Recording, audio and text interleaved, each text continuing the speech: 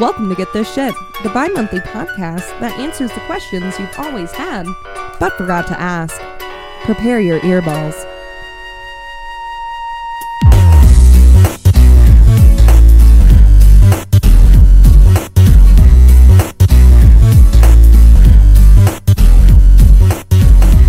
Why, hello, and welcome to Get This Shit. I'm Cassie, your host, and today I'm rejoined by Samuel. What's up? Oh God, Colin. Hi there. And Abby. What's up? Oh my God, no. No. I've already done that. What year are you from? Oh my God, that's so funny. We did open a show like that one time. Yeah, so this is round 2, Electric Boogaloo. But yeah, we'll update. Has anything exciting happened? Something exciting is going to happen. Yes. Later tonight, all 4 of us are going to go to a Headless Horseman hayride to celebrate the spooky season. At a local attraction in Indiana place called Conner Prairie. They throw on some cool stuff during spooky season. Yeah. I have never been, but I'm looking forward to it. I keep forgetting that you've never been. Like, I've been there. It's like a thing if you live near central Indiana. Yeah. Yeah. Bring all the kids out. We do spooky stuff, and oh boy, there's all kinds of I don't even know what. It's a real knee slapper. Yeah, it's like a pioneer village where they reenact what it was like back in the day. Jolly old, only white males who own property could vote times. Yeah. They should let women speak there, which I'm very surprised about. Yeah, there's a lot of women there, of course, working. I mean... Yeah. Well, yeah. Yeah. Oh my God. Well, I didn't mean like the ones like dressed up. I meant this period. Like, why are they allowed This to talk? period Look, at all. Pies don't bake themselves, nor they don't They set don't. themselves on the windowsills to cool. All right, someone's got to do it. They Right. don't. You're not Exactly. wrong. You're not wrong. I say that even though I have an Instagram called Sam Bakes, sometimes sober. Yes. They say you're the baker in the house. I am the Yeah, baker of yeah. the house. Yeah, so get back in the kitchen. All right, let me take my shoes off. Put your kitchen. Oh my God. Oh Lord. Yeah, so that's going to be really exciting. They have a festival of sorts going on with hopefully lots of delicious food and drinks and spooky fun. Possibly a karaoke competition? Yeah. Yes. Now, I'm I don't know what the selection is. It's going to be this spooky stuff, but I think there's probably a song in there Yeah, or two for sure. that like is like great. Yeah, you don't want to be the 6th jackass who sings Monster Mash. Listen, Like- I will be the 6th jackass who sings Monster Right, like Mash. yeah, who knows how many And I'll times kill it. Ghostbusters is going to be sung tonight. But there's other stuff in there. Yeah, there's other stuff in there too. Thankfully, we'll try to do that so the person running karaoke. Doesn't want to shoot Yeah, themselves? exactly. Yeah. Does Neverending Story count? That's spooky. I think. Oh my I think God. there's enough spooky elements to where you could do the Neverending Story. I theme wonder song. if they will have You Remind Me of the Babe from The Labyrinth. Oh, yes. Because, I mean, it's a spooky movie. Or the Voodoo. Yeah, that one. Yeah. That one. That one, too. That's. There's probably going to be some voodoo songs in there. That's if it's a lot that of voodoo talking. song, I don't know. Right. That's a lot of Yeah, I talking. mean, maybe Jimi Hendrix Voodoo Child. Ooh, hopefully. Maybe. Oh, my God. Anything that a child could listen to Hopefully and the sound spooky, spooky. scary skeleton songs there. Spooky, scary skeletons. Yeah. I love it. Maybe. We'll see. We'll see. The Boogeyman theme song from Nightmare Before Christmas is probably going to be I bet available. that is there. Yeah. Definitely. Yeah. Definitely. Yeah, if you want to sing Nightmare Before Christmas songs, I have a feeling that Oh, tonight's your God. night. You're going to shine, baby. Shine. My hot take, I never got into most Tim Burton movies. That is like a hot take.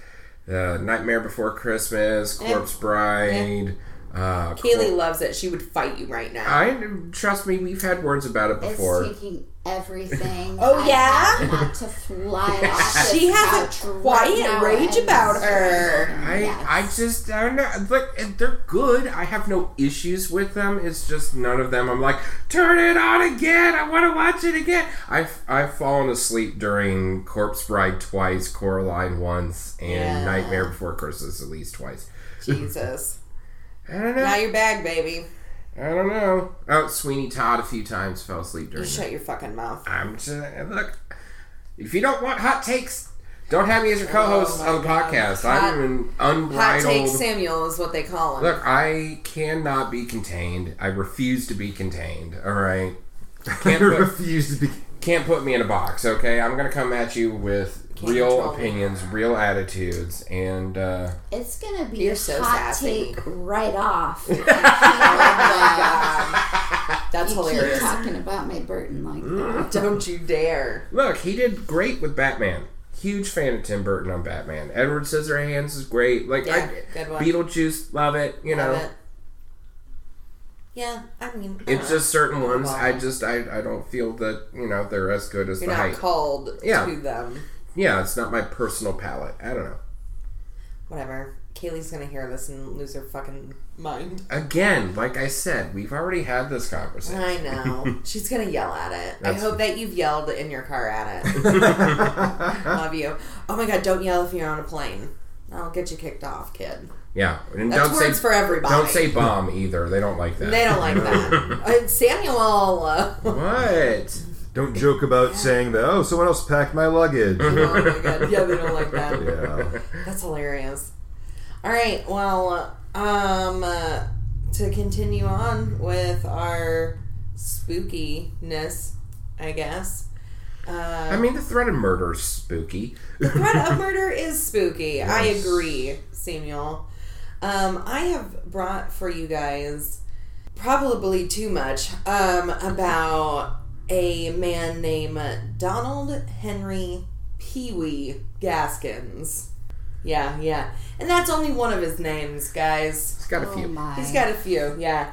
I have used for my main sources a YouTube video, The Hitchhiker's Killer, Pee-wee Gaskins. It's a real crime documentary. And then also Last Podcast on the Left. I use their episodes as well, which I'll post so you guys always have the resources. Mm-hmm. But yeah, here we go. Smoke them if you got them. So, Pee-wee Gaskins. This guy was born tiny. Alright. He was no more than 4 pounds. He entered the world immediately as his nickname. So he was born March 13th, 1933 in Florence County, South Carolina. Right in the heat of the Great Depression. Right in the heat of it. And like tiny. Mm-hmm. Not a lot of help back in the day for that. Sure not, yeah. You know what I mean? He had a pretty typical growing up of that era, which, I mean, it was hard.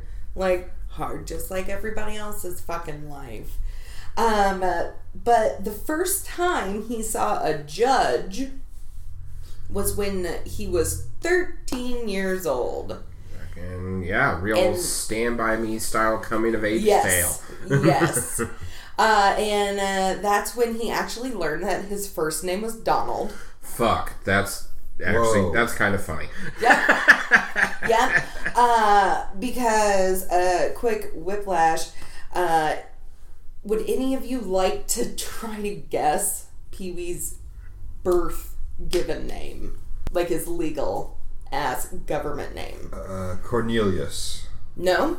Damn. So it wasn't Donald? No, that was his known name. Okay.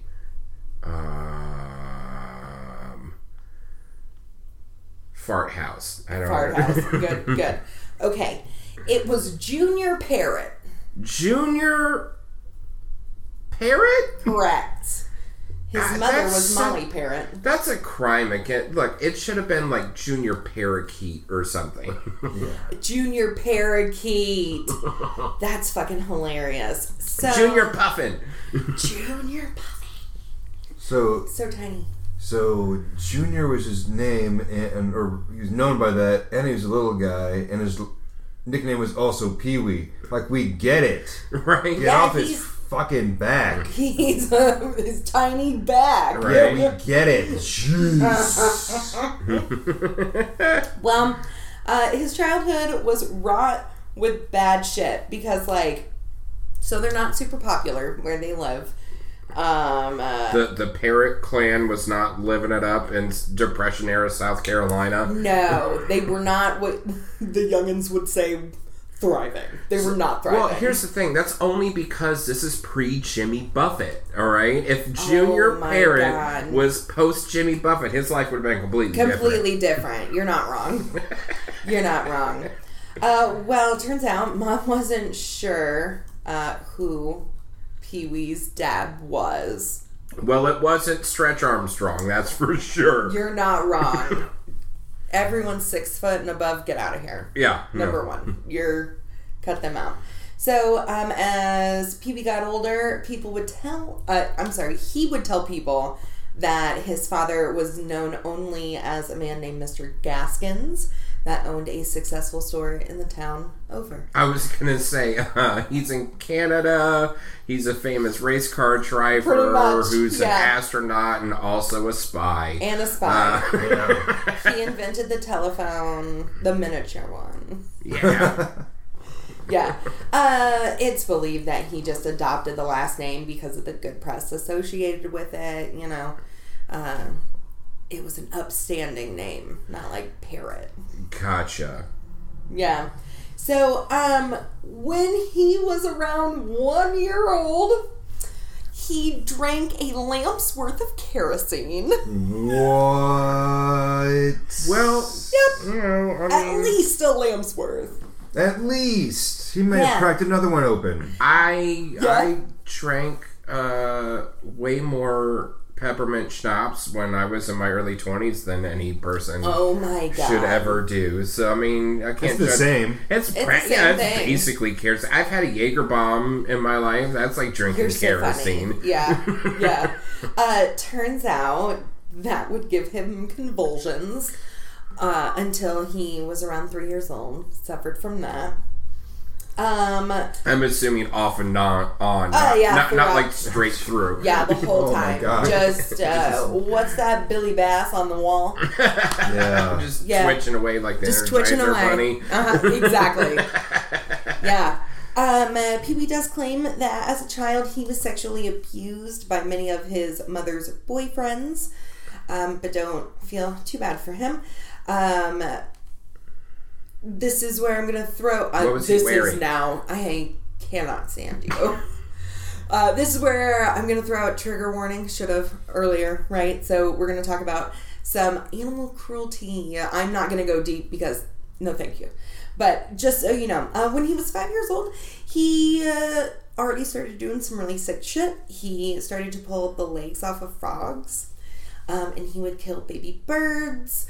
And he would trap full-grown birds, and he would pop their heads off.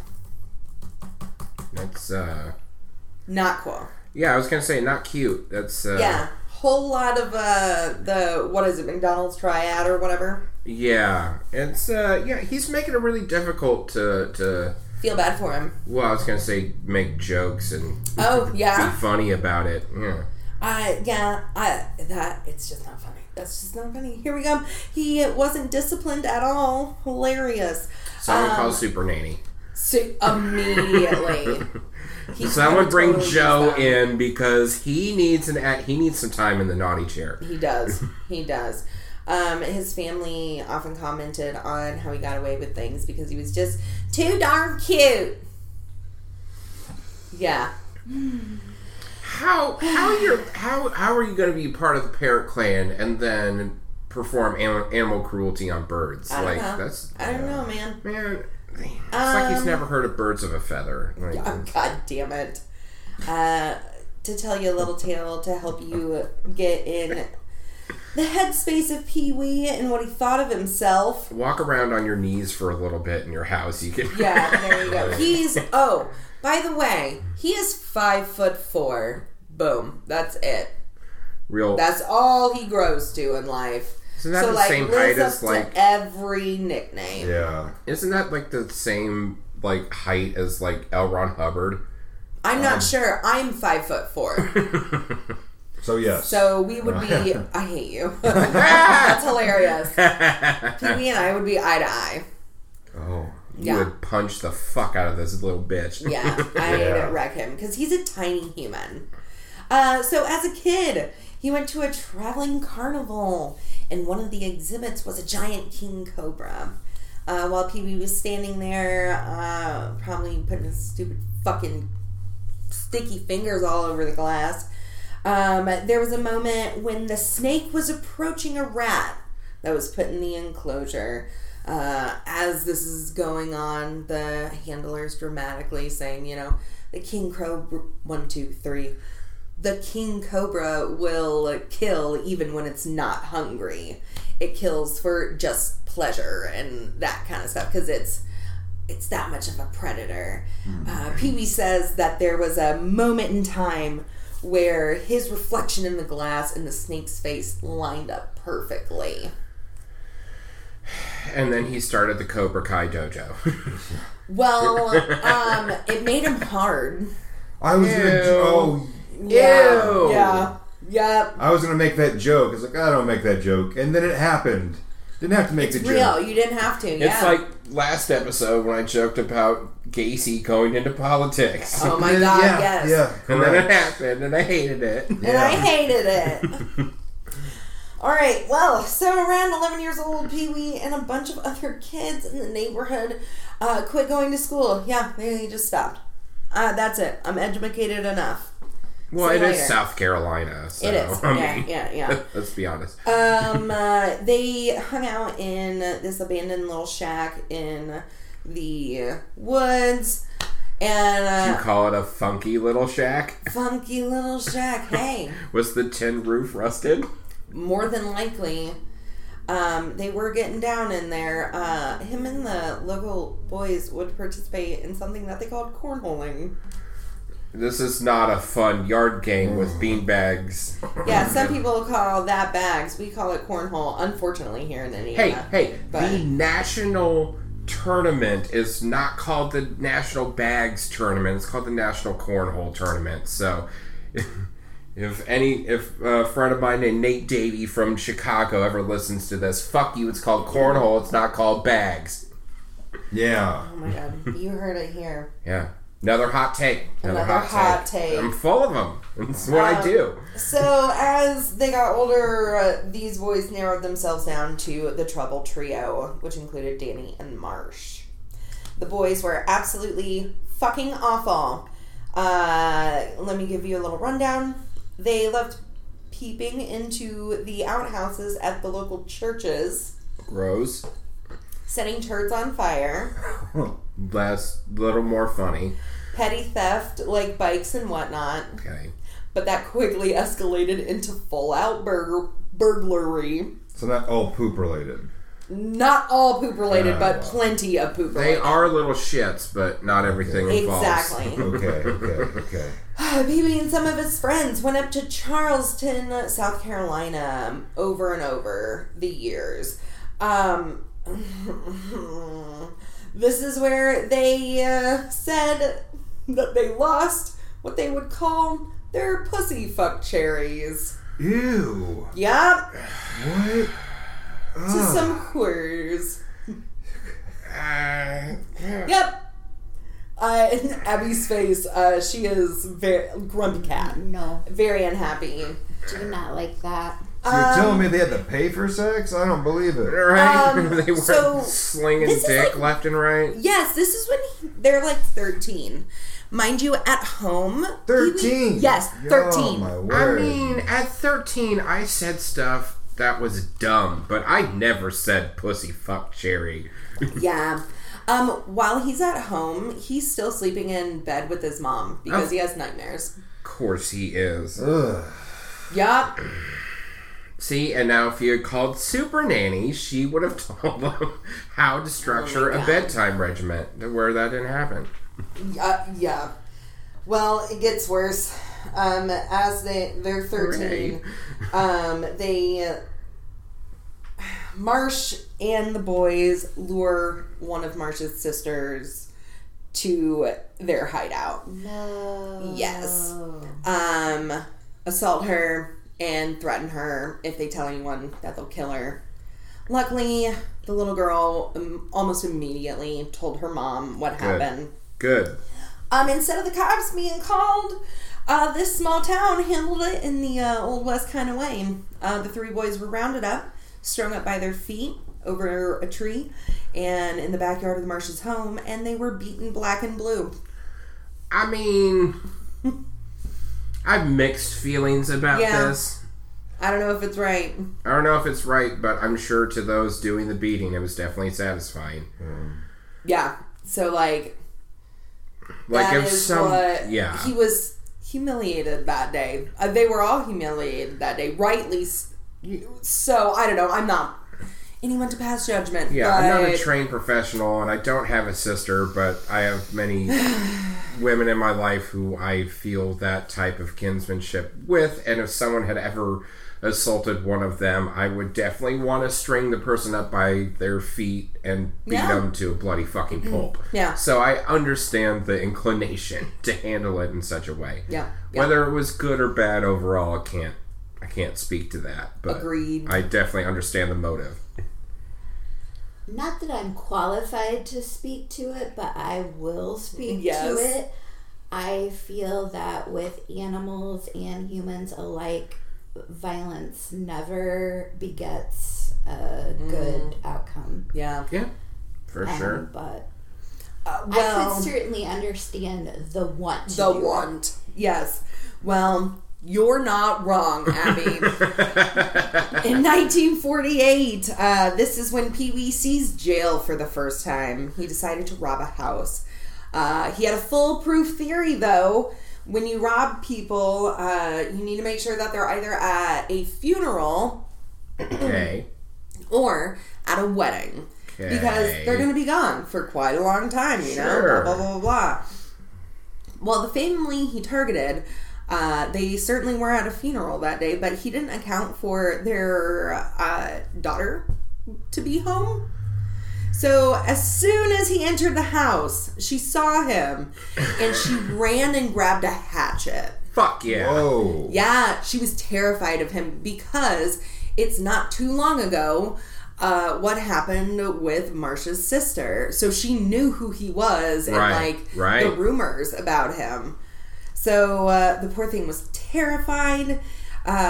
She grabs the hatchet, takes a few swings. Unfortunately, Pee Wee was able to grab it away from her, and he hit her on top of her head with the blunt side of the hatchet. The girl ended up surviving the attack and was able to identify Pee Wee. Well, glad that he's an incompetent piece of shit, you know, instead of... Yes. He was immediately sentenced to the South Carolina's Industrial School for Boys. Cool, a place that's definitely geared towards education rehabilitation. 100%. When he arrives, he immediately becomes the bitch to an older boy named Boss Poss. Oh my god. Oh, great. Uh-huh. Yeah. How was... I'm sure you're wondering how Pee Wee was treated in prison, right? I was definitely wondering that. Well, he and all of his holes were traded for cigarettes. Oh. Yeah. He didn't take too kindly to that. So what was the downside? So somewhere around 1949 to 1950, he and 4 other shower besties, is what we'll call them, they escaped. They were captured quickly. Pee Wee did manage to make it all the way home, but he was caught and brought back. Why would you go home? God, he's such a stupid little shit. Yeah. Oh, I had to get back to mommy. Probably. Fuck you. He tried to escape 4 more times over the 5-ish years that he was in the reform school. His last attempt was successful. Once he got out, his prison daddy, Boss Poss, did his prison daddy call him Soggy Cracker? Oh my God. Or Salty Cracker. That's Salty what it is. Cracker. I've heard of this. He hooked him up with a job from his uncle, and Pee Wee began his carnival roustabout days. Oh. Yeah. Did he run into any more snakes that gave him hard-ons? You know what? But around 17, Pee Wee met his first carnival girl, and she made him feel like a rhino with a 4-foot hard-on. I'm assuming these are his own words and not Correct. Not your literary interpretation of these. Yes. He does have a book that he wrote. Okay, so well, you can sure only take so much. Factual Yeah, it's called The Final Truth. Full of nuggets. Full of nuggets. Yeah, he made his lawyer or publisher wait until he died to release it. So, no questions. So please. That way it's final. It's literally the final truth. Fuck. Yeah, what a fuck, right? What a little fuck. Yep. Well, Mary was this lucky gal, and he made her his first wife of 6. Once again, you're looking for love. It's out there, people. It's out there. Okay, 6 times. Was his dick half of the size of his I body? must have been. He must have had a tripod. Slinging a hog? Maybe. I don't know. No one references a rhino unless something's happening. You know what I mean? Well, here's the thing: is that most pachyderms do not have ratio-wise, do not have that large of reproductive genitalia. Looking at a lot of rhino dicks. Oh, first of all, don't yuck my yum. I wish I never would have said that. No, I read a weird tangent. Read this study where they were talking about different animal species and relative size of genitalia and the propensity for monogamy versus Gotcha. So that's one of the most primates and gorillas and apes are actually really small on the scale. Most monogamous animals are. But anyway. Sorry, man. I digress. So, Pee Wee fell in love with Mary. They married, and she convinced him to go back to the reform school, finish his time, because she didn't want to live on the lam. So he did. He went back and turned himself in. How old is he? To be honest, I believe he's around 18 right now. Okay, because it'd be weird if he's 24. 1950. Yeah. 24. Let me go back around these young boys. That's and funny. Finish my time out. He's, I believe, between 17 and 19. Right. In 1950, Pee Wee was released, and I have no idea why, because his psychiatrist wrote a letter saying that there was no way it was safe to release Pee Wee back into the world. He was a terrible danger to the community and has the homicidal tendencies peculiar of the paranoid type. Well, another win for justice. Mm-hmm.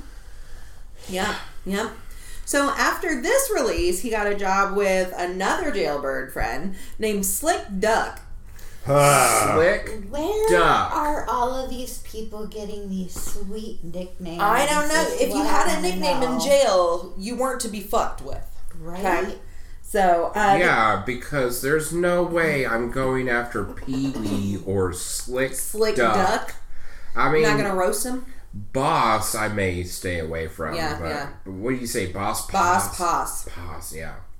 Is that where Dukes of Hazzard got Boss Hog? Maybe. Boss Hog from? This time, Pee Wee was working in the tobacco fields. Oof. Yeah. That's rough. Yeah. The newest scheme was insurance fraud. Some of the local farmers and his like would move the tobacco from the barns, burn the barns down, then go sell the tobacco upstate. Gotcha. That's what we call a twofer.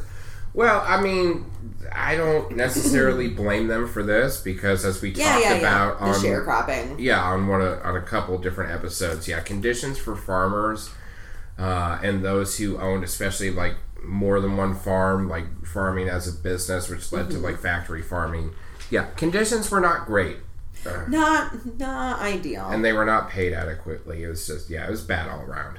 Yeah, one of the farmers owners that Pee Wee worked for, his daughter got a bit too sassy with Pee Wee for his liking, and he hit her over the head twice with a ball-peen hammer. Oof.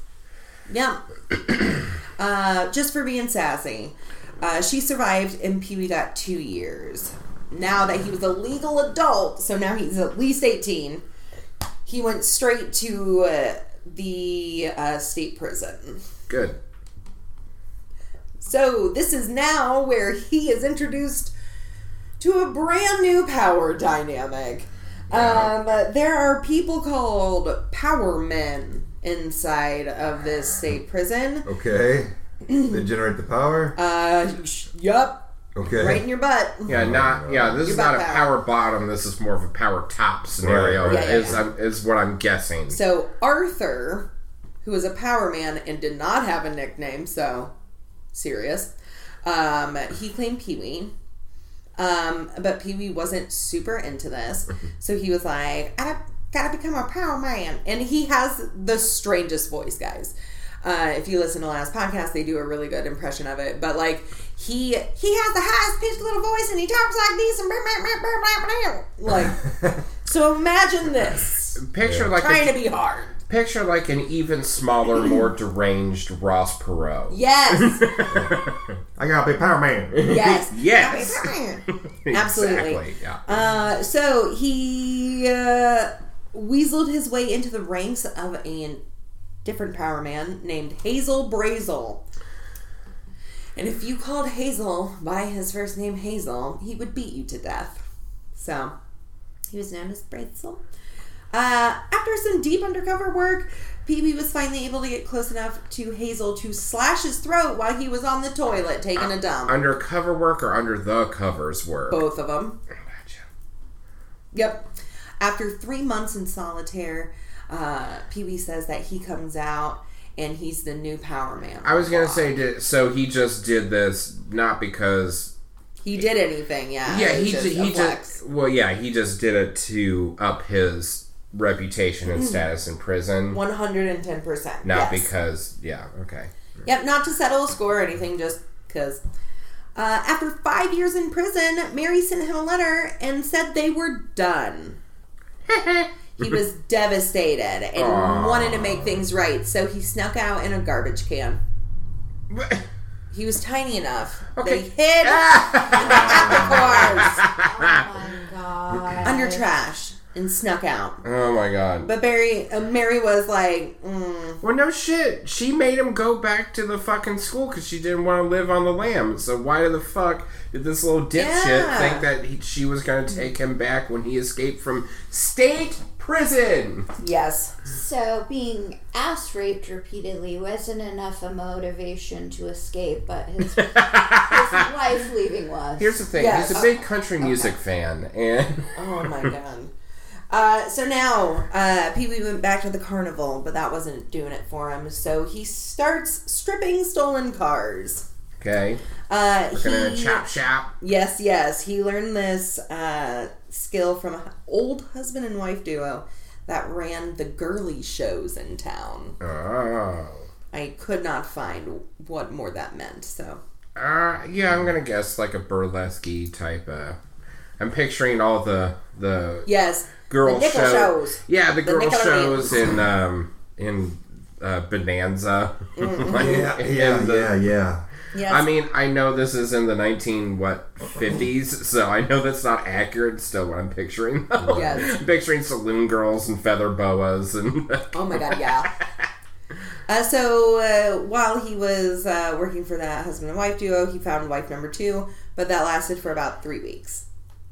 Next up to bat. Burning through him like a Kardashian. Yes, absolutely. So the next gal on his radar was carnival contortionist Betty Jean Gates. Gee, why did he find her appealing? Yeah, right.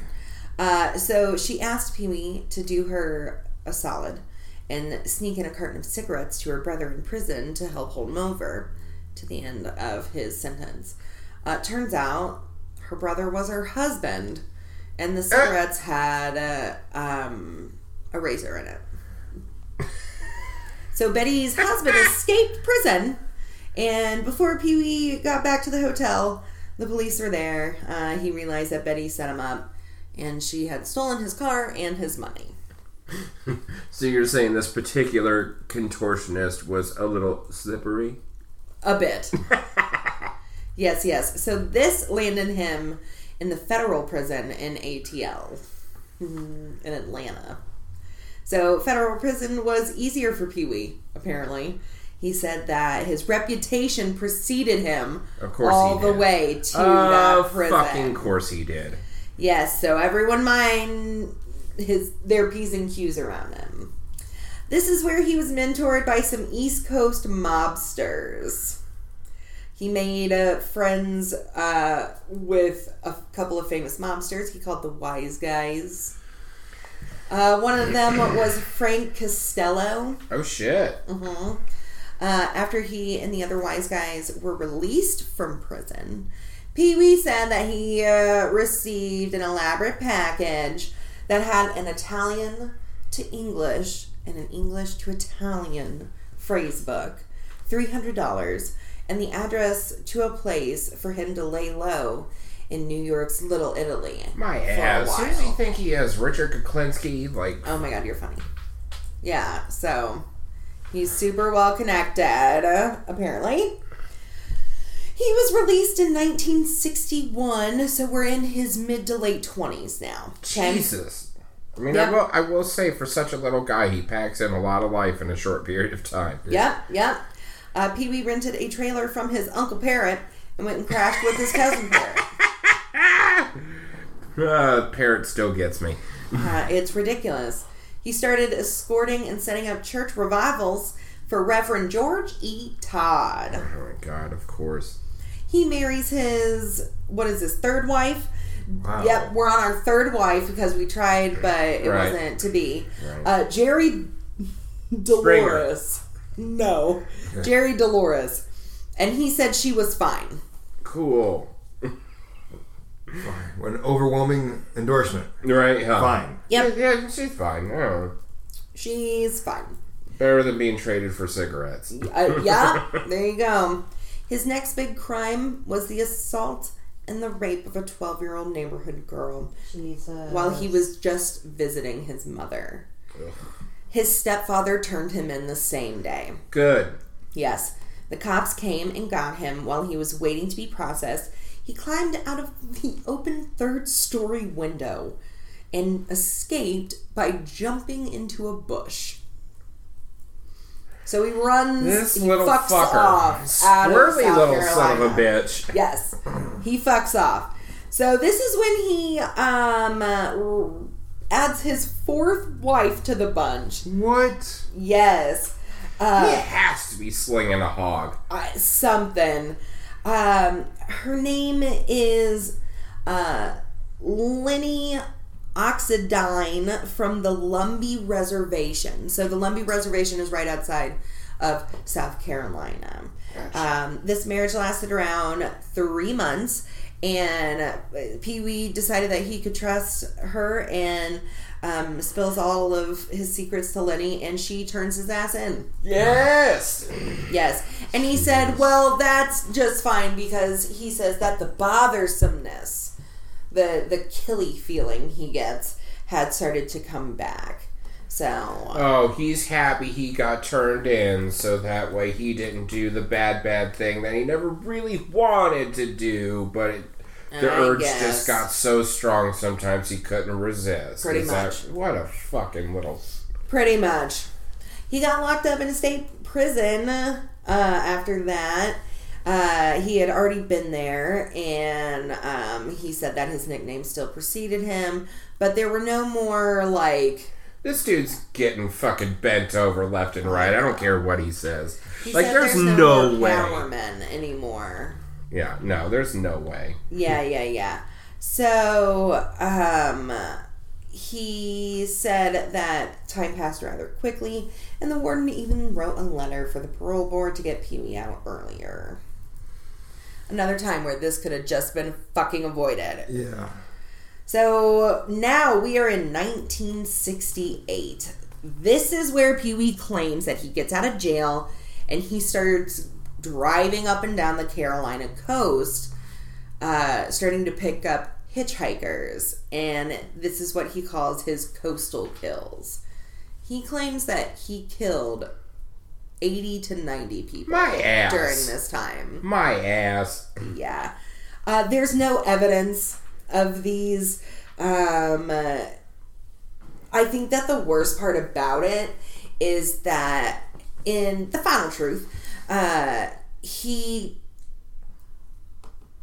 talks so openly about the way that he killed these people horrifically and tortured them and all these things.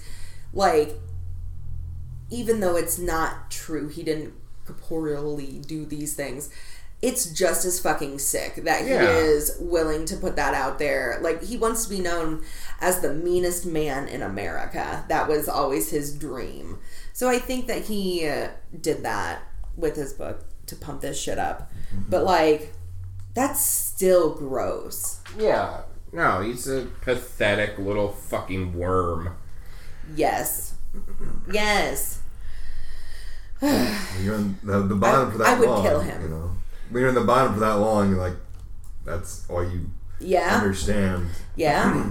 Yeah. Like, you're on top, you're on the bottom. I don't want to be on the bottom anymore. Being mean's part of it for some reason. That sucks. Ugh. Yeah. So, let's see here. In 1970, this is at least one of the confirmed kills.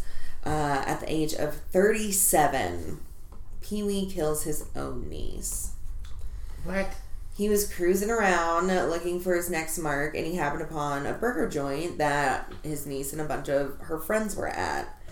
They were hammered, and Janice, his niece, was hammered beyond the point that she couldn't really walk. So Janice's friends asked Pee-wee to take care of her. He bundles her up, puts her into the car, and Janice's friend Patricia is like, I'm good with, because I don't feel great about this. So he took the girls to an abandoned house somewhere in the middle of nowhere. He pulled a knife on Janice, and Patricia hit him in the back of the head with a 2x4. The girls ran off into the woods, only for Pee-wee to squeeze off a couple rounds and scared the girls and led them back to the house. The girls put up a huge struggle once again inside the house, but Pee-wee knocked them out with the butt of his pistol. He separated the girls and ended up burying Patricia in a septic tank where she was found 6 years later. Jeez. That is beyond horrific. Yeah. When he got back inside, his niece had succumbed to her injuries and was dead on the floor. Unlike Patricia's body, Janice's was never recovered. This is now the early 70s. Pee-wee buys a Cadillac hearse. God, this is... Wow. Yep. He got a bumper sticker from a local truck stop that said, "We haul anything," and he modified it to say, "Live or dead." Oh, God. This is the He most... thinks he's so cool. I know. Yes, exactly. It's and it was right next to a support your local sheriff sticker. That's a little funny. I mean, a broken watch is right twice a day. Yes. Like, I mean, You can be a giant bag of shit and come up with a halfway decent joke once in your life. Sure.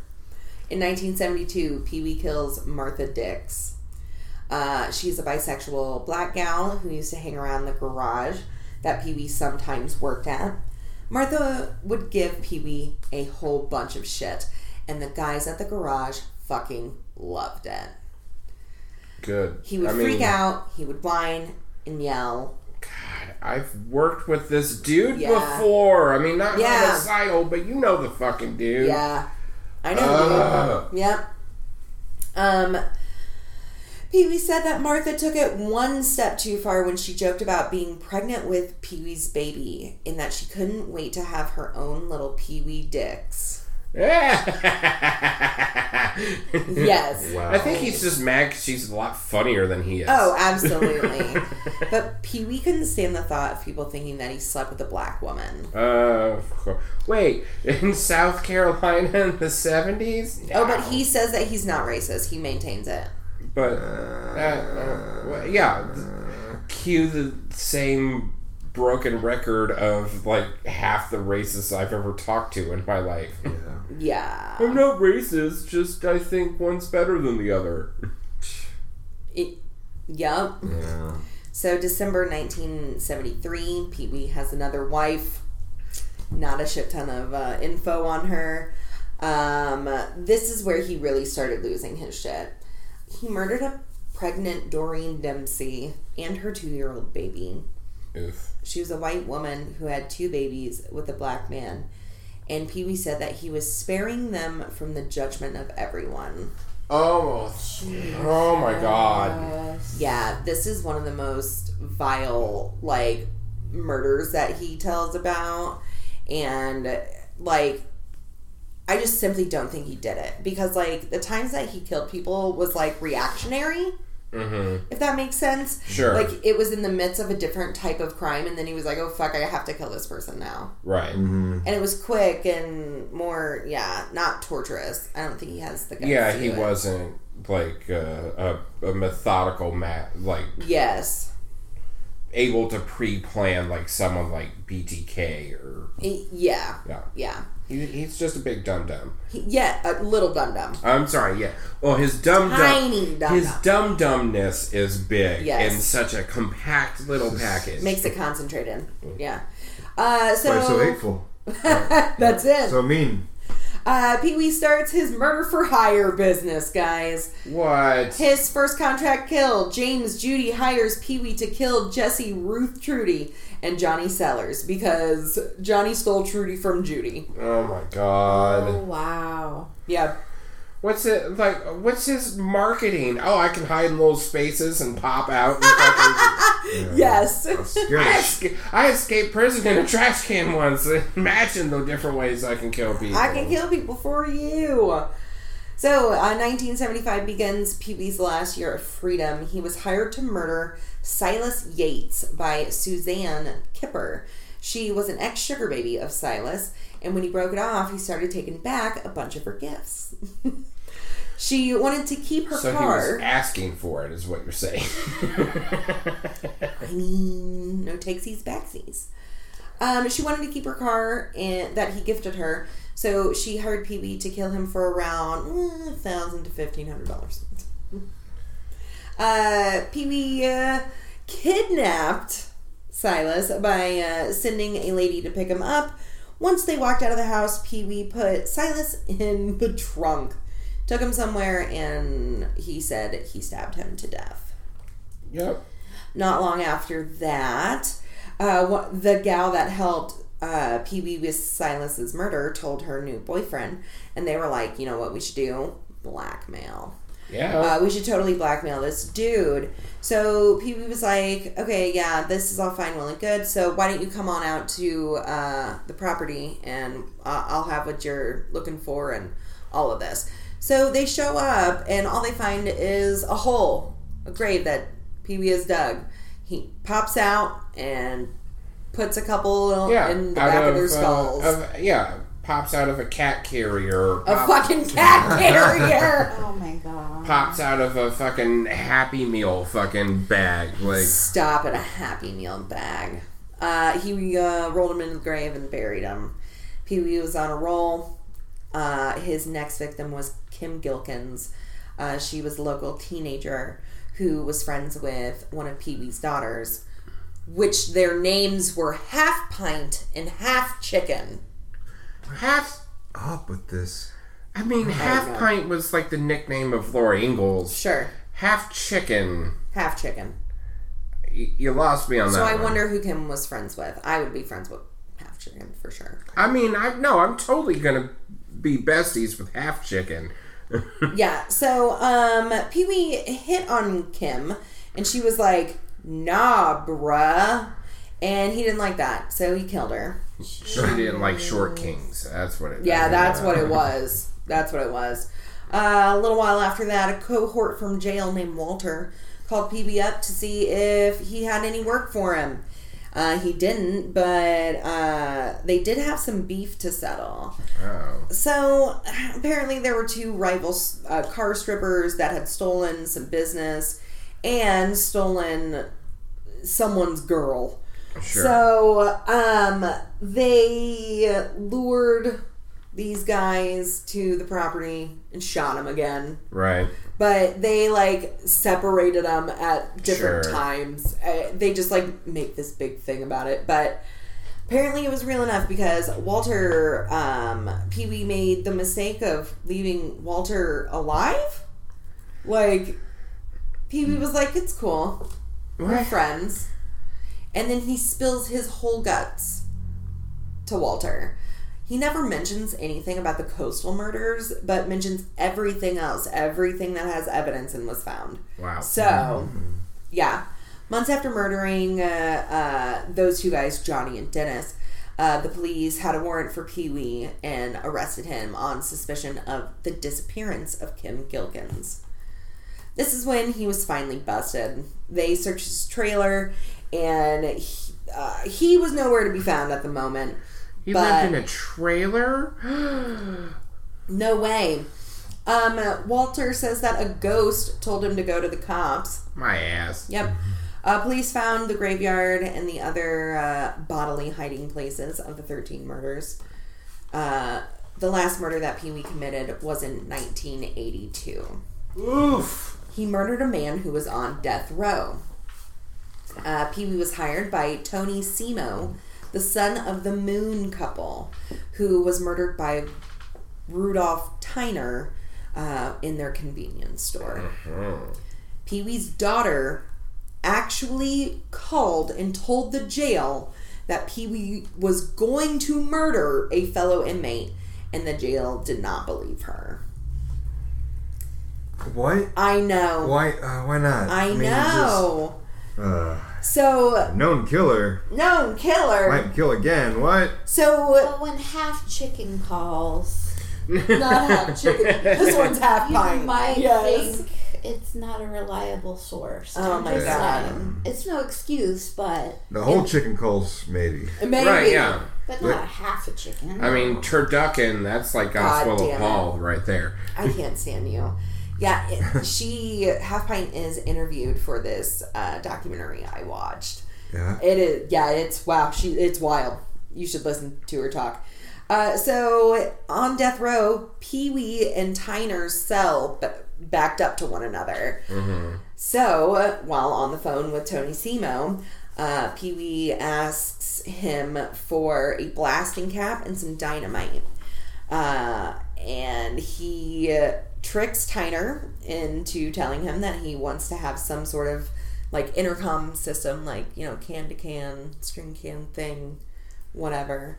So he rigs up this radio to look like an intercom of some sort, and slides it through this hole in the wall that he burrowed.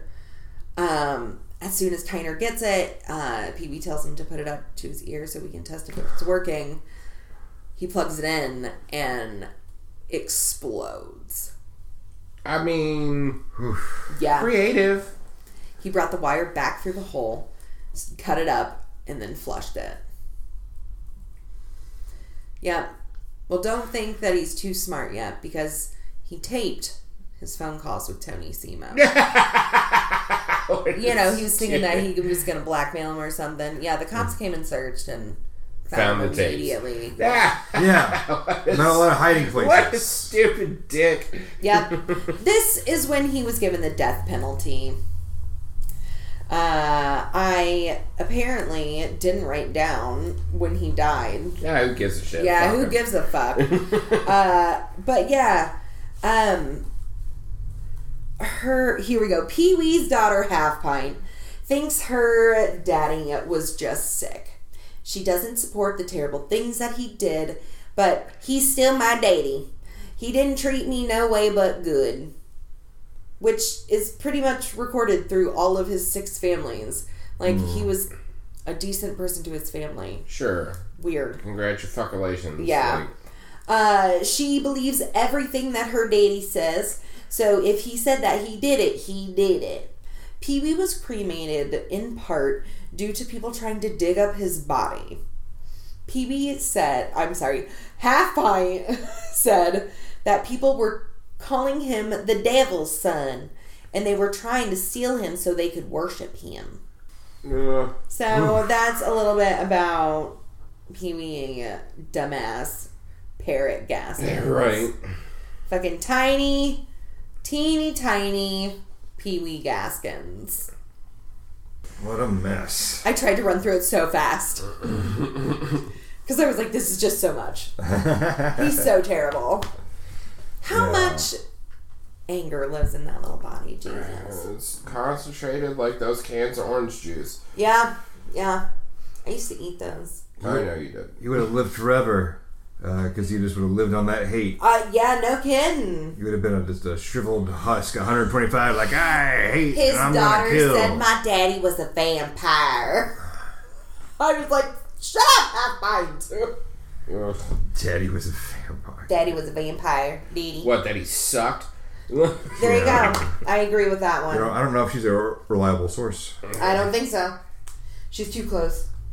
And Mama was a werewolf. Like, all right. Mama was a werewolf. That's enough. Just because she didn't shave doesn't mean she was... Jesus. Isn't the Munsters, all right? Right. Just calm down. Calm down. Oh my God.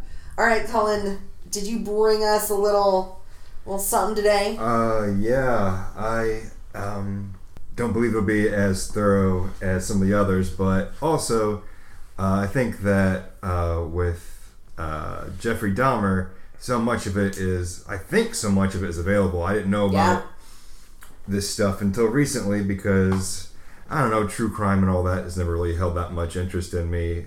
But when the Dahmer series came out on Netflix, like, well, let's check this out. And, you know, I certainly became interested in it and in him and the events and all that, the trial and everything. Yes. And it's, you know, a different event or different kind of murder because it's a modern murder that was the aftermath and all that was televised. I think, like, you know, after...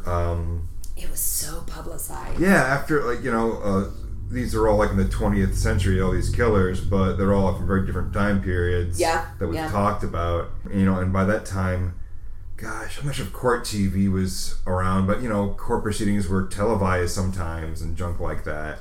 So there was, you know, not only the tragedy of the killings, but there was the circus that happened after it. So it made it even literally worse. The circus. Yeah, it was magnified for the families and the neighbors too, in the town of Milwaukee was really the worst of it because that's where he did, you know, a lot of his killings. But, you know, he didn't start there. He started. It was in Ohio when he was, I think he was 18. 18? Yeah. Because Jeffrey Dahmer was born in 1960. His first kill was in 1978. Woof. I can't remember. It was either right after high school graduation or it was around that time. His parents, who were not great. Seems like a theme. Yeah, it's the thing with all these. That's something I noticed that like not great parents, isolation with a lot of them. Yeah. Too. I know some of them were abuse. Jeffrey Dahmer wasn't really physically abused, but he certainly was neglected or not given the kind of love that he needed. Whatever his love language was, I mean, his parents did not find it. But that was part of the times. His mom was, later it was said that she probably had postpartum depression after Jeffrey Dahmer was born, and didn't pay attention to him or didn't give him much attention for years, and his father was like a chemist or he's a chemist and was going to school, so he didn't have as much time. He spent time with an absentee father. Yeah, he spent certainly time with him, but like he said that he expressed his love through working and like having things for the family and stuff like that. Provider. Yeah, that's how he did that, and that's not necessarily a terrible way. It's not a great way to be a father, and he later said that he probably wasn't there emotionally as he could have been. Yeah. But because he's like alive during. Yeah. When shit goes down. Yeah, no, his dad was around for the trial and everything. Like he sat there, every day behind Dahmer at the trial and he was. Wow. He was there through all of it. But yeah, to know that your kid did that. Yeah, that's gotta feel crazy. That's gotta feel terrible for you personally to feel like. I mean, God, you gotta feel like a failure, don't you? Yeah. Like what did I do? Yeah. And I think he later wrote his book, and he said it wasn't to make money. It was more of like a not necessarily a cautionary tale, but just like hey, be aware of these things. Talk to your kids. Up like I did. Yeah. He I don't think he's ever been really defensive about what happened. I think I don't think. Know how much you can. Don't create a monster like I did. Yeah. But when he was, not at the same time, he wasn't around, too terribly much, and if his mother had been more supportive or been around, or around more. Because I mean, she was in the house, but she wasn't interacting with him and stuff like that. So. Boy, that contributed to how many things in his mind was socialization and stuff like that, certainly. And just from the moment being born, not knowing love, I suppose, is part of it. That's a good way to phrase it. And it's a terrible stew of situations on Jeffrey Dahmer, or for Jeffrey Dahmer, because his mother, I think... like I said, had the postpartum depression, and who knows how many other undiagnosed things with her, and she was on a bunch of medication. Cool. Before when Jeff was born and all that. So there's all of this combination. She had problems from the beginning. Yeah, it wasn't. I'm not gonna say like, can you get a break, because that's not a way to phrase things. But it was just more things piled on top of awful things that just kept accumulating, and so those things just kept piling up until numerous things. He was different. He was more quiet and all that, and he did experiment or I don't want to say dissect, because it was already dead, but like roadkill and like examine it, bugs and stuff like that, and some of those like. Real class clown. Some of those techniques I think were used, I to separate with worms and stuff when I was a kid, but you were super normal. Super normal. Like some of those techniques they used then were like he knew how to like separate bone from muscle and stuff like that. Cute. Because he did it when he was on these running roadkill and stuff. Cute. So, but he had that upbringing as well, but he also had like. Repressed sexuality, and he also had like some other things where he had like violence and stuff mixed in with that sexuality, and didn't have anyone to talk to about it. and throwing the kitchen sink into this pot of chili. Yeah. Oh my god, yeah. Yeah. So, and I guess what maybe he needed was just the opportunity, and then he finally got it when he was 18, and he had fantasies about like this jogger that would run around the neighborhood, and he had other fantasies as well, but this is one of them, and he didn't know what he was going to do. He just kind of jumped out and was going to attack him, and then nothing really happened. The guy fucked off, and so that guy didn't know how close he came to being murdered. Yeah. But what finally happened was Jeff came across a hitchhiker and took him back to his parents' place. And at this time, his parents were going through a divorce, and Jeff was all by himself in this house for months. Jesus. Yeah, his I've seen a couple of different varying accounts, but from what I can tell, it was that they were getting divorced, and the mother threw the father out. He lived in a hotel for a few months with his I don't believe it was his new wife at that time. It was like his girlfriend. Lady friend. Yeah. So he lived in the hotel for a few months. And then the mom left him. She took her other son, so Jeff's brother, took him. They effed off to wherever. And that was the last time that Jeff saw his mom. Wow. So yeah, he was just by himself, and he had the opportunity. And he picked up the hitchhiker, brought him in, and they hung out for a while, and eventually the guy wanted to leave because he was on his way to a concert. That's why he was hitchhiking. And Jeff didn't want him to leave, and things escalated, and he hit him with like a dumbbell, like a barbell, like on the back of the head, because he wouldn't leave, And he didn't like necessarily mean to kill him. He just meant to make him stop, and he ended up killing him. Wow. So he knew this was wrong and everything, but he didn't know what the F to do. He obviously panicked, but eventually he figured out how to dismember the body, and he tried to get rid of the body to take it to the dump, but was an alcoholic. Clearly, he didn't realize at that time. I mean, he would go to class drunk sometimes. Wow. And so he got pulled over, and he had these bags of the remains in the back, just trash bags of it. Jesus Christ.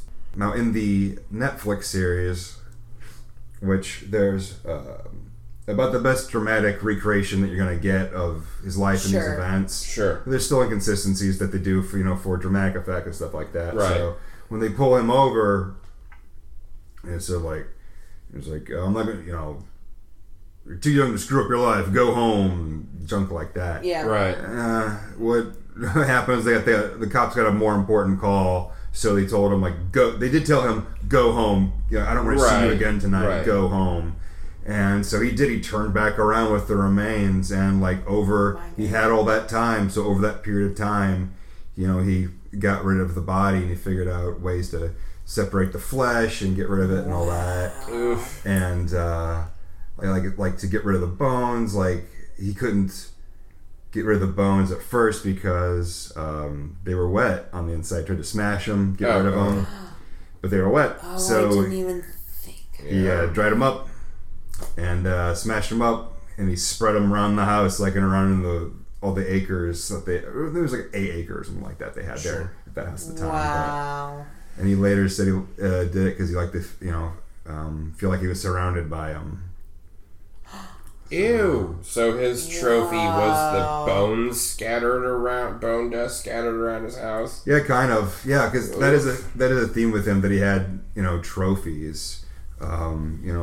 Later he had, skulls, and he had when he was found, I think there were 5 skulls found.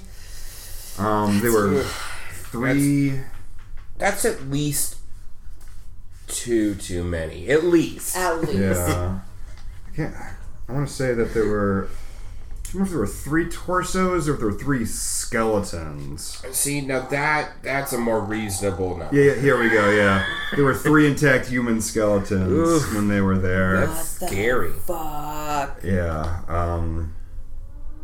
But that, again, about trophies, he was, at the end, collecting these parts to build an altar. So he had multiple skulls. He even, when he was arrested and was interviewed about this stuff, he mentioned this and he drew it. He, in front of his window, he's going to have these skulls laid out, and then there'd be the whole skeletons on either side of it. What a fucking loser. Yeah, it was, so, but he kept the... What an artist. Yeah, he kept the skulls of people that he found attractive and interesting. There was a reason to... For some of it, yeah. Only winners get sprinkles, okay? Okay. I mean that's twisted, but in this case, in his world, it's kinda, his 9th victim, he killed the guy, but he didn't find him attractive after he got him back to his place. Oh my god. And he realized Buyer's remorse. Yeah, it's kind of, unfortunately. So he killed the guy, and he didn't keep any of his remains or anything like that. Wow. And that's another thing with some of these kills too. You couldn't find the remains because he got rid of them too well. Right. You only know about some most. Well, I don't want to say most of these murders, but certainly some of these murders because of his confessions. He did keep a lot of the IDs of these people. Oh. Gotcha. But still, he didn't have... I don't know if he had the ID of his original murder of Stephen Hicks, the hitchhiker. Right. Wow. It was over such a long period of time. It was a 13-year period he was murdering. Wow. And... So not a fluke. Yeah, right. But think about this. He murdered over 13 years. He took a 9-year break from murdering. Gotcha. So he really caught up near the end there. Yeah. Making up for lost time. Apparently. Yeah. So, like I said, his first kill was that hitchhiker. Second kill wasn't even an intentional kill. He just picked up... he was known in the... by that time he was in the Milwaukee area because he had flunked out of college. He had got kicked out of the army for drinking too much. Having problems with that. And he was back in Milwaukee, living with his grandmother. Well, if you drink too much for the army, Wisconsin's the home for you. Yeah, right. So he murdered. So he picks up, sorry, I'm getting ahead of myself. He's kind of becoming known in the gay community as dangerous. Sure, good. Yeah, because he would go to bathhouses and he'd leave some guys drugged, and he'd just leave them there. And he just bone out, and eventually he got a ban from the local bathhouses. So what he did was he picked a guy up. He went to the Ambassador Hotel, and he drugged the guy. He accidentally drugged himself as well. What he would do, he'd take sleeping pills, crush it up, put it in a drink, alcohol or coffee often too. And he put it in the wrong cup. Things got mixed up. So he drugged himself. He was all whacked out on sleeping pills, but he was still able to drug him. Right. And then he woke up the next day.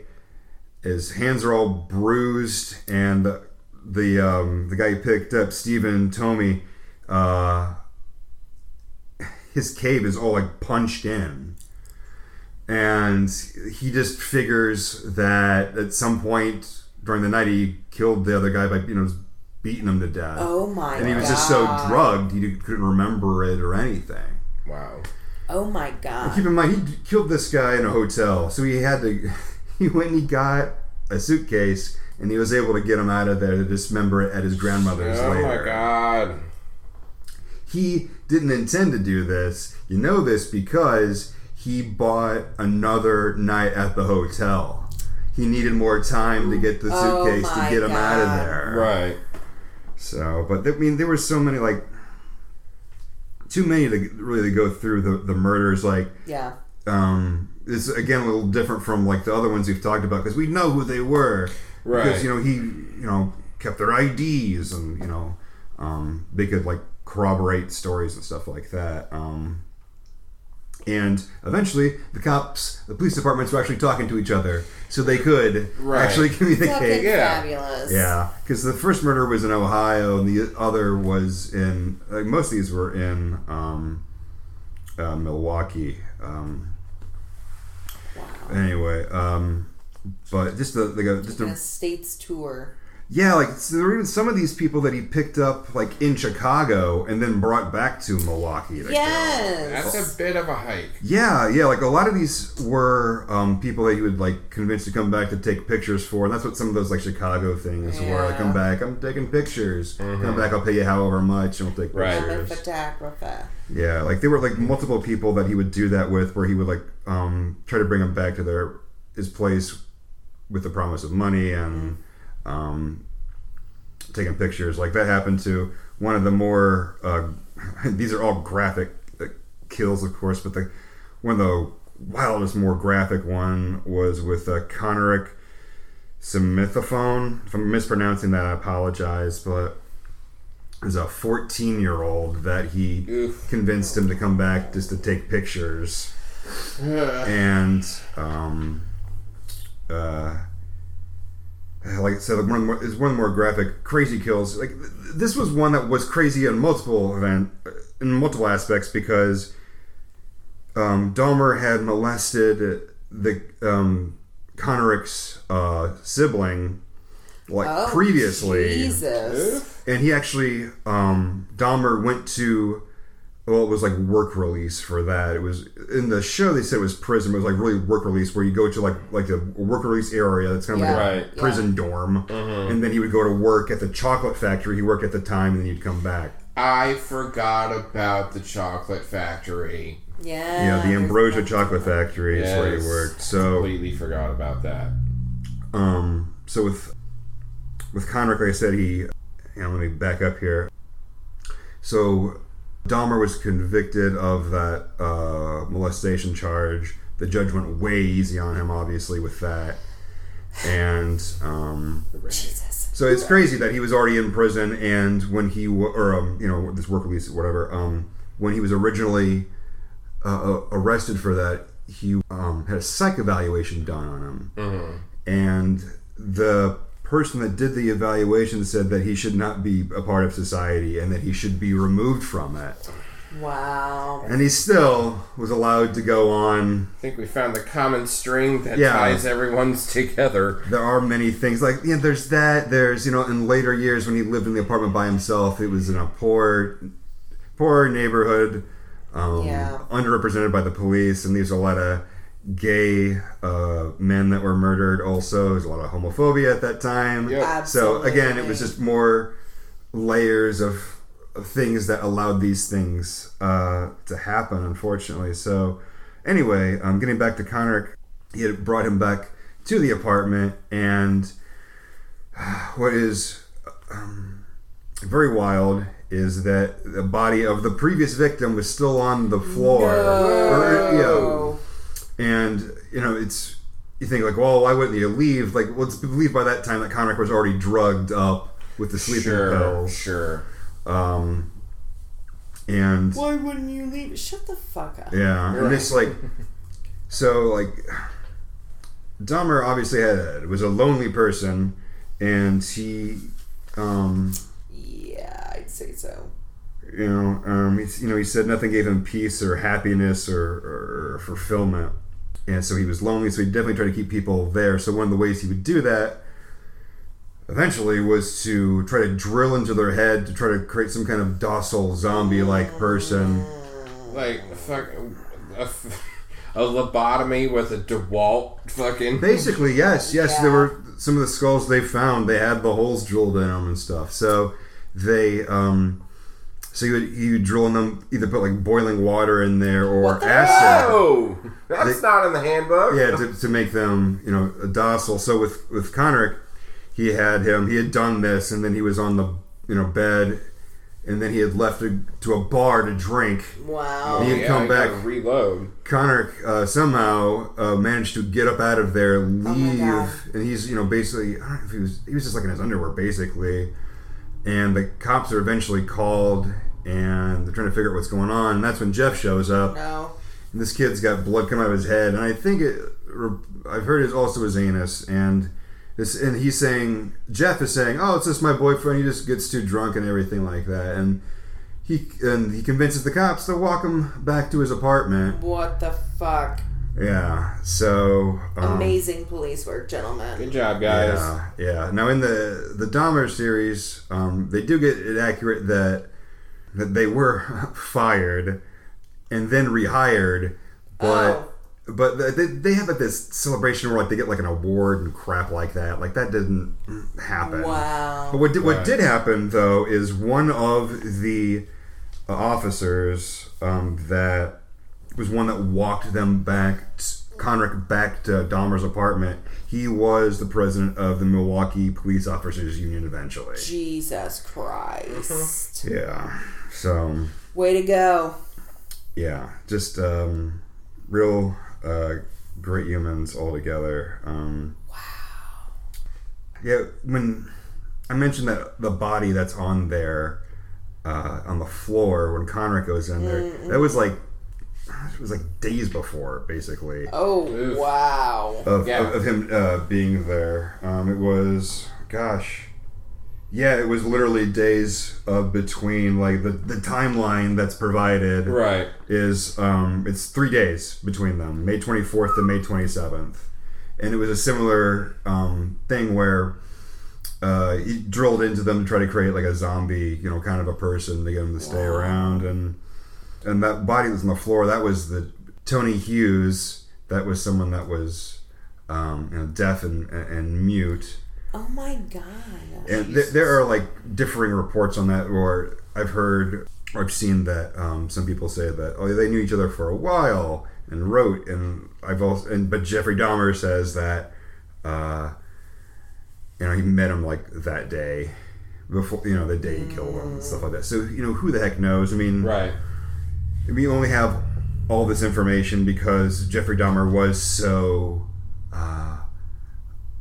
cooperative with the police. When he was caught, he knew it was over, and he was pinned to the ground. And he said, "I should be dead for what I've done." Oh, wow! So this is it. Definitely does not give credibility to when he says when he tried to plead insanity. Right. Yes. Also, the fact that if it was a compulsion, how did he take a 9-year break? Yeah. Well, and if you're insane, how would you turn that on and off like a switch? Yeah, right. You couldn't. Right, but also, like, you got to think about what is sanity and all that, and over time and building up and stuff like that. That's certainly that first kill. I mean, we're not here to just figure that out. Who's crazy and who's not. That's not. We can't do that. But yeah, that doesn't help. No, yeah, I'm just saying it's a hard sell. Yes. Hard sell when you take that long of a break. Should be, and to be fair, like the one credit I will give our legal system is that's not something that, like, it's thrown as a last chance Hail Mary pass for a lot of people to use as their defense, but it's not one that's used honored. Yeah, it's not one that is like honored and accepted very often. It's very, very, very few and far between that someone gets off due to criminal insanity. Yeah, right. the jury certainly didn't believe it. So that's why that's why he went to prison. Like he has admitted to 17 murders, but it's believed there were more. No one really knows for certain. There certainly were a couple of attempts where he tried, it just didn't end up working out. Like the person got away. What's crazy is they got away, they go to the police, he still doesn't, there's still no repercussions. Right. Doesn't get arrested or anything. It's just, just a real lack of justice and oversight. It's just, great, this terrible. I mean, when they caught this guy, what was his name? It was Tracy Edwards. That was the one. That was the last one. Like in the show, it kind of looked. There were times where it looked like he had half an idea that Dahmer was the person that was killing these people within the community. Although it isn't, like in real life, it doesn't seem that way. Sure. So but again, who's to say? I don't know. But that was a kill that probably would have really escalated because he was like using a knife, and Dahmer didn't usually use knives. Yeah. Wow. He usually, he still tried to drug this guy, Tracy Edwards, but he was intimidated because it was just kind of not physically imposing, but he was a very physical person, and he was attracted to physical, the certain physique of men anyway, a certain body type, but anyway, he just felt that he needed the knife or whatever. Anyway, but he still had him drugged up, and he had put handcuffs on him. He hadn't really done that with other people before. Like he put one handcuff on him. Thankfully, he still had the other one free. And things escalated, and seeing the barrel in the corner of his bedroom. Could you imagine? Right. This is a thing that he dissolved bodies in. He said that he would use the acid and dissolve bones, that they would turn into a slush he could dispose of, flush down the toilet. Oh my God. So there's a barrel of that sitting there, and his life's obviously in danger. He knows that. Right. So he figures out enough that he has to play along with it until he can get out of there. Right. So smart. Yeah, and he knows that smart. He's aware that Dahmer wants to take pictures and stuff like that, and so he's able to play that up, and eventually he convinces him to put the knife down. Eventually he's able to get away and unlock the multiple locks on the door, get the hell out of there, and get to the police, wearing boxers and handcuffs. Oh my God. He's able to convince the police to come back. And by the way, he is black, by the way, in a very segregated part of the area. Milwaukee is supposed to be very segregated, at least certainly at that time. Anyway, they go back to Dahmer's place. Eventually, they are convinced to unlock the handcuffs off this guy. It's just different handcuffs than Milwaukee police use for whatever reason. Okay. So he says, "Oh yeah, they're in the bedroom," and they open up the nightstand and they find pictures of his other victims, because he would, right, yeah, take pictures of them before, during, and after, dissection, and we haven't even talked about the sexual component. Like he would masturbate and have sex with the body, stuff like that. And there's pictures and stuff like that. Yeah. So the cops find that, realize, they say, what the one cop goes to the other cop and says something like these are for real, and that's when they arrest him, and then it's over. But that part of it's over. We weren't even getting into all the media and all that lunacy. It's and then what happens to the neighbors, and because these neighbors, these people that live there, they didn't sign up for this stuff. They lost their home. Yeah. Their home got destroyed, and that ended up, because the city doesn't want that memory. Yeah. Sure. So, he went to prison. Eventually, he was killed in prison because it was not super well liked. Well, he wasn't super well liked. Whether the guards looked the other way is who knows? But honestly, get real. What happened?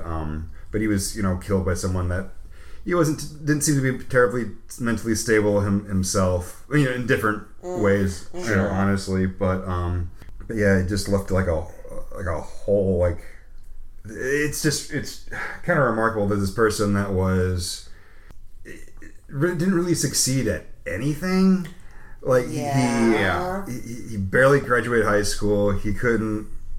He get kicked out of college. Got kicked out of the army. Couldn't keep a job. Eventually, his grandmother threw him out of her house because she didn't like the smell and thought it was weird. God, could you imagine? Bringing guys in, someone that just just a sensitive sniffer. this person that just didn't do much and honestly was set up to not succeed. Yeah. has affected so many lives. It's just wild to think that, like, it's not in a positive way, honestly. Yes. Sure. But it's just this unremarkable person affected all of these people in an unfortunately remarkable way. Yeah. Mm-hmm. It's just, it's sad and incredible and just awful. Just downright I was going awful. to mention that he ate people because that seems like a big differentiator between the killers that we've highlighted. Well, and not that that's unknown by people listening. Right, Yeah, right. yeah. Well, that's the thing. Well, There's he just was a so cannibal, but much. still, like, There's just so much to talk about, and like, On he and that- fucking ate yeah, people. yeah, and that's like another part of it. It's like it was Crazy. about about curiosity, and part of it was about like being like close to He them. wanted And Yeah. to possess them. it was All about them. it was about The control. inside of All them. Yeah. You know. It was about control, about not And he wanting them wanted to leave. people to stay. Yeah, Everyone in his life had left him, and he just couldn't stand the thought of these people leaving him, and that was his way of keeping them with Yeah. him for forever. Instead of me developing any personality traits that some people might find fun to hang Yeah. out Well, with, I let me mean- eat you. yeah. You didn't know how to do that, or couldn't figure it out, or wasn't given the foundation, or whatever. I remember being a teenager in the 90s when he was caught. It was just, madness. that's all anyone could think about or talk about. It was just unheard of. Yeah. Yeah. Insane. Yeah, well, I mean, he had to. I said he was an alcoholic. He had to get drunk to do. Eventually, he had to get Yeah. drunk to do these things because he knew it was so heinous. He just had to. Block it out. Yeah, I guess. Yeah, get obliterated in order for him to do it. He wanted, or he had the compulsion, or whatever, to I do can't it. do but he- anything when I'm hammered. I know, like the amount of concentration. Boy, I tell you, Boy. he must have had. But I wish I was half as productive when I was drunk. Not with killing people. Sure. Sometimes. sure, Yeah, at something least do the productive. dishes. God damn. Sure, that'd be In the great. toilets. Right, that'd be great. If they're not, She doesn't do windows though. I don't. I'm short. it's like Pee Wee. Pee And Wee that's the final Gaskin truth. size, and that's the final truth. Don't do windows. Yeah. Oh my god. Does that about do ya? Well, I mean, yeah, like she said, like There, yes. there's You're not cannibalism wrong. too, but that's like, and there was the sexual component as well, But like, there's just Sprinkle that. there ain't time. There's just so much of his life, and thankfully it is known. But like, you can, like there is that dramatization. That's probably about the best you're gonna get as far as Yeah. a dramatization. There are multiple documentaries. There was the most recent thing on Netflix that was the Dahmer tapes, where it was like his interviews after he was arrested. So there's a lot He's of got a information. terrible on that. haircut. Not very stylish. He let his muscles do the talking because he worked out. Yeah, to be that small and overpower people, gotta be a cut motherfucker. Yep. Not everyone's got that Carl Panzram physique. Yeah, That's literally. That's right. Literally. Well, thank you so much for wrapping up Dahmer. That's, I feel like a really good truncation if you don't want to have to watch. 10 hours. Uh-huh. And then 3 hours of the tapes and Yeah. then interview footage and I Yeah. don't know what else. There's a ton of shit out there. Yeah. YouTube is raw with it. Yeah, I do recommend like watching the victim impact statements Yes. during the trial because again, you have to hold a lot of people's lives and this is their chance to, if anyone wants to romanticize any Dahmer-ness. Yeah. That puts a very real face on it that these people's lives are directly affected Yes. by Yeah. it. So definitely I do recommend checking that out. Or any serial killer where you can find those victim impact Yes. statements Yeah. on, Dahmer, Bundy, people like that to where, Yeah, these people are not... They're not cool. They're not cool. They're not edgy. They're not the boogeyman. They're real people that murdered. Yeah. Exactly. Yeah. Yeah, they're really not something to be feared. And half of them are lame as shit. Like, didn't succeed at a goddamn thing, so they took it out on people. The only thing that they were good at was ruining other people's lives. Yeah, Bundy couldn't even make it as a young Republican, so... Yeah. A white young Republican. I mean, Carl was a hobo until he got the yacht. Yeah, no kidding. And then he was a hobo with a yacht. He's a hobo with a yacht. Yeah, but then it sank, so, like... Back to being a land hobo. Yeah, back to being an unsuccessful fuck. Oh, my God. Well, thank you guys so much again for joining us for another episode. It's always a great time when you guys hop on with us. Yes, thumbs up around the room. Yay. You can't see it. It's an audio medium. This has been super horrifically fun. Yeah, horrifically fun. In celebration of the spookiest of months. If you're going to talk about something awful, it's good to do it with friends. Agreed. Yeah. Well, Samuel, do you have some shit for us? I do, and Cassie, correct me if I'm wrong, but I think this is another suggestion from our favorite listener, Robin. Yes, the fourth member of GTS. So for if you want any custom Ookie Spooky paraphernalia, I'm going to keep using that term. I love it.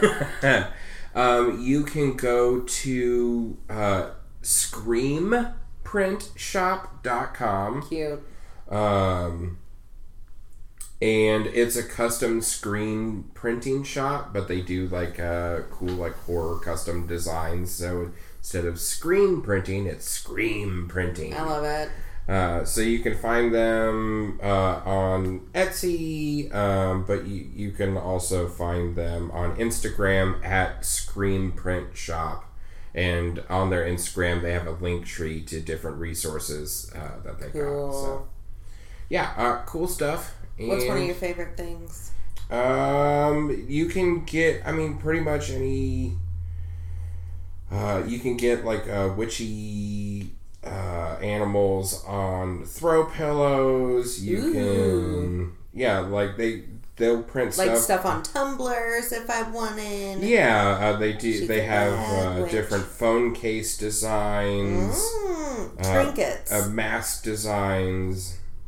Yeah, just cool stuff. The phone cases are probably going to run you about $20. Depending on the pillows and T-shirts are around 15 to 20. Hell yeah, brother. So yeah, it's cool, different custom designs that you can get printed on pretty much anything you want. There's a comforter set that they'll print on. I love it. But yeah, Scream Print Shop on Instagram, and you can find link trees to their different products and resources. Sweet.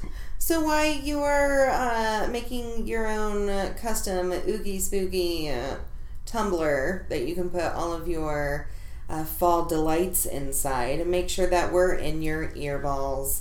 You can find us on all the different streaming platforms, including Podbean, Apple Podcast, Google Podcast, Stitcher, and if those don't suit your fancy, you can find many more platforms on our Insta bio at GTS_podcast. While you're there, please make sure you follow, subscribe, so we can continue to grow our shit. Check out our link tree to find our website, episode resources, extra streaming platforms, and much, much more. Holler at us if you want to hype a business up, a small business, or you don't want to do homework on a certain topic. You can catch us at nope, I lied to you. You can catch us at our new email, getthisshit@gmail.com. Getthisshitpodcast@gmail.com. Podcast. It's in front of me, and I still didn't read it. Getthisshitpodcast@gmail.com. So, fill up our inbox with shit. Yeah. Thank you again for joining us for another spooky episode, and we'll talk to you guys next time. Yeah. Happy Halloween! Happy Halloween! Stay stinky. Love and light. Bye.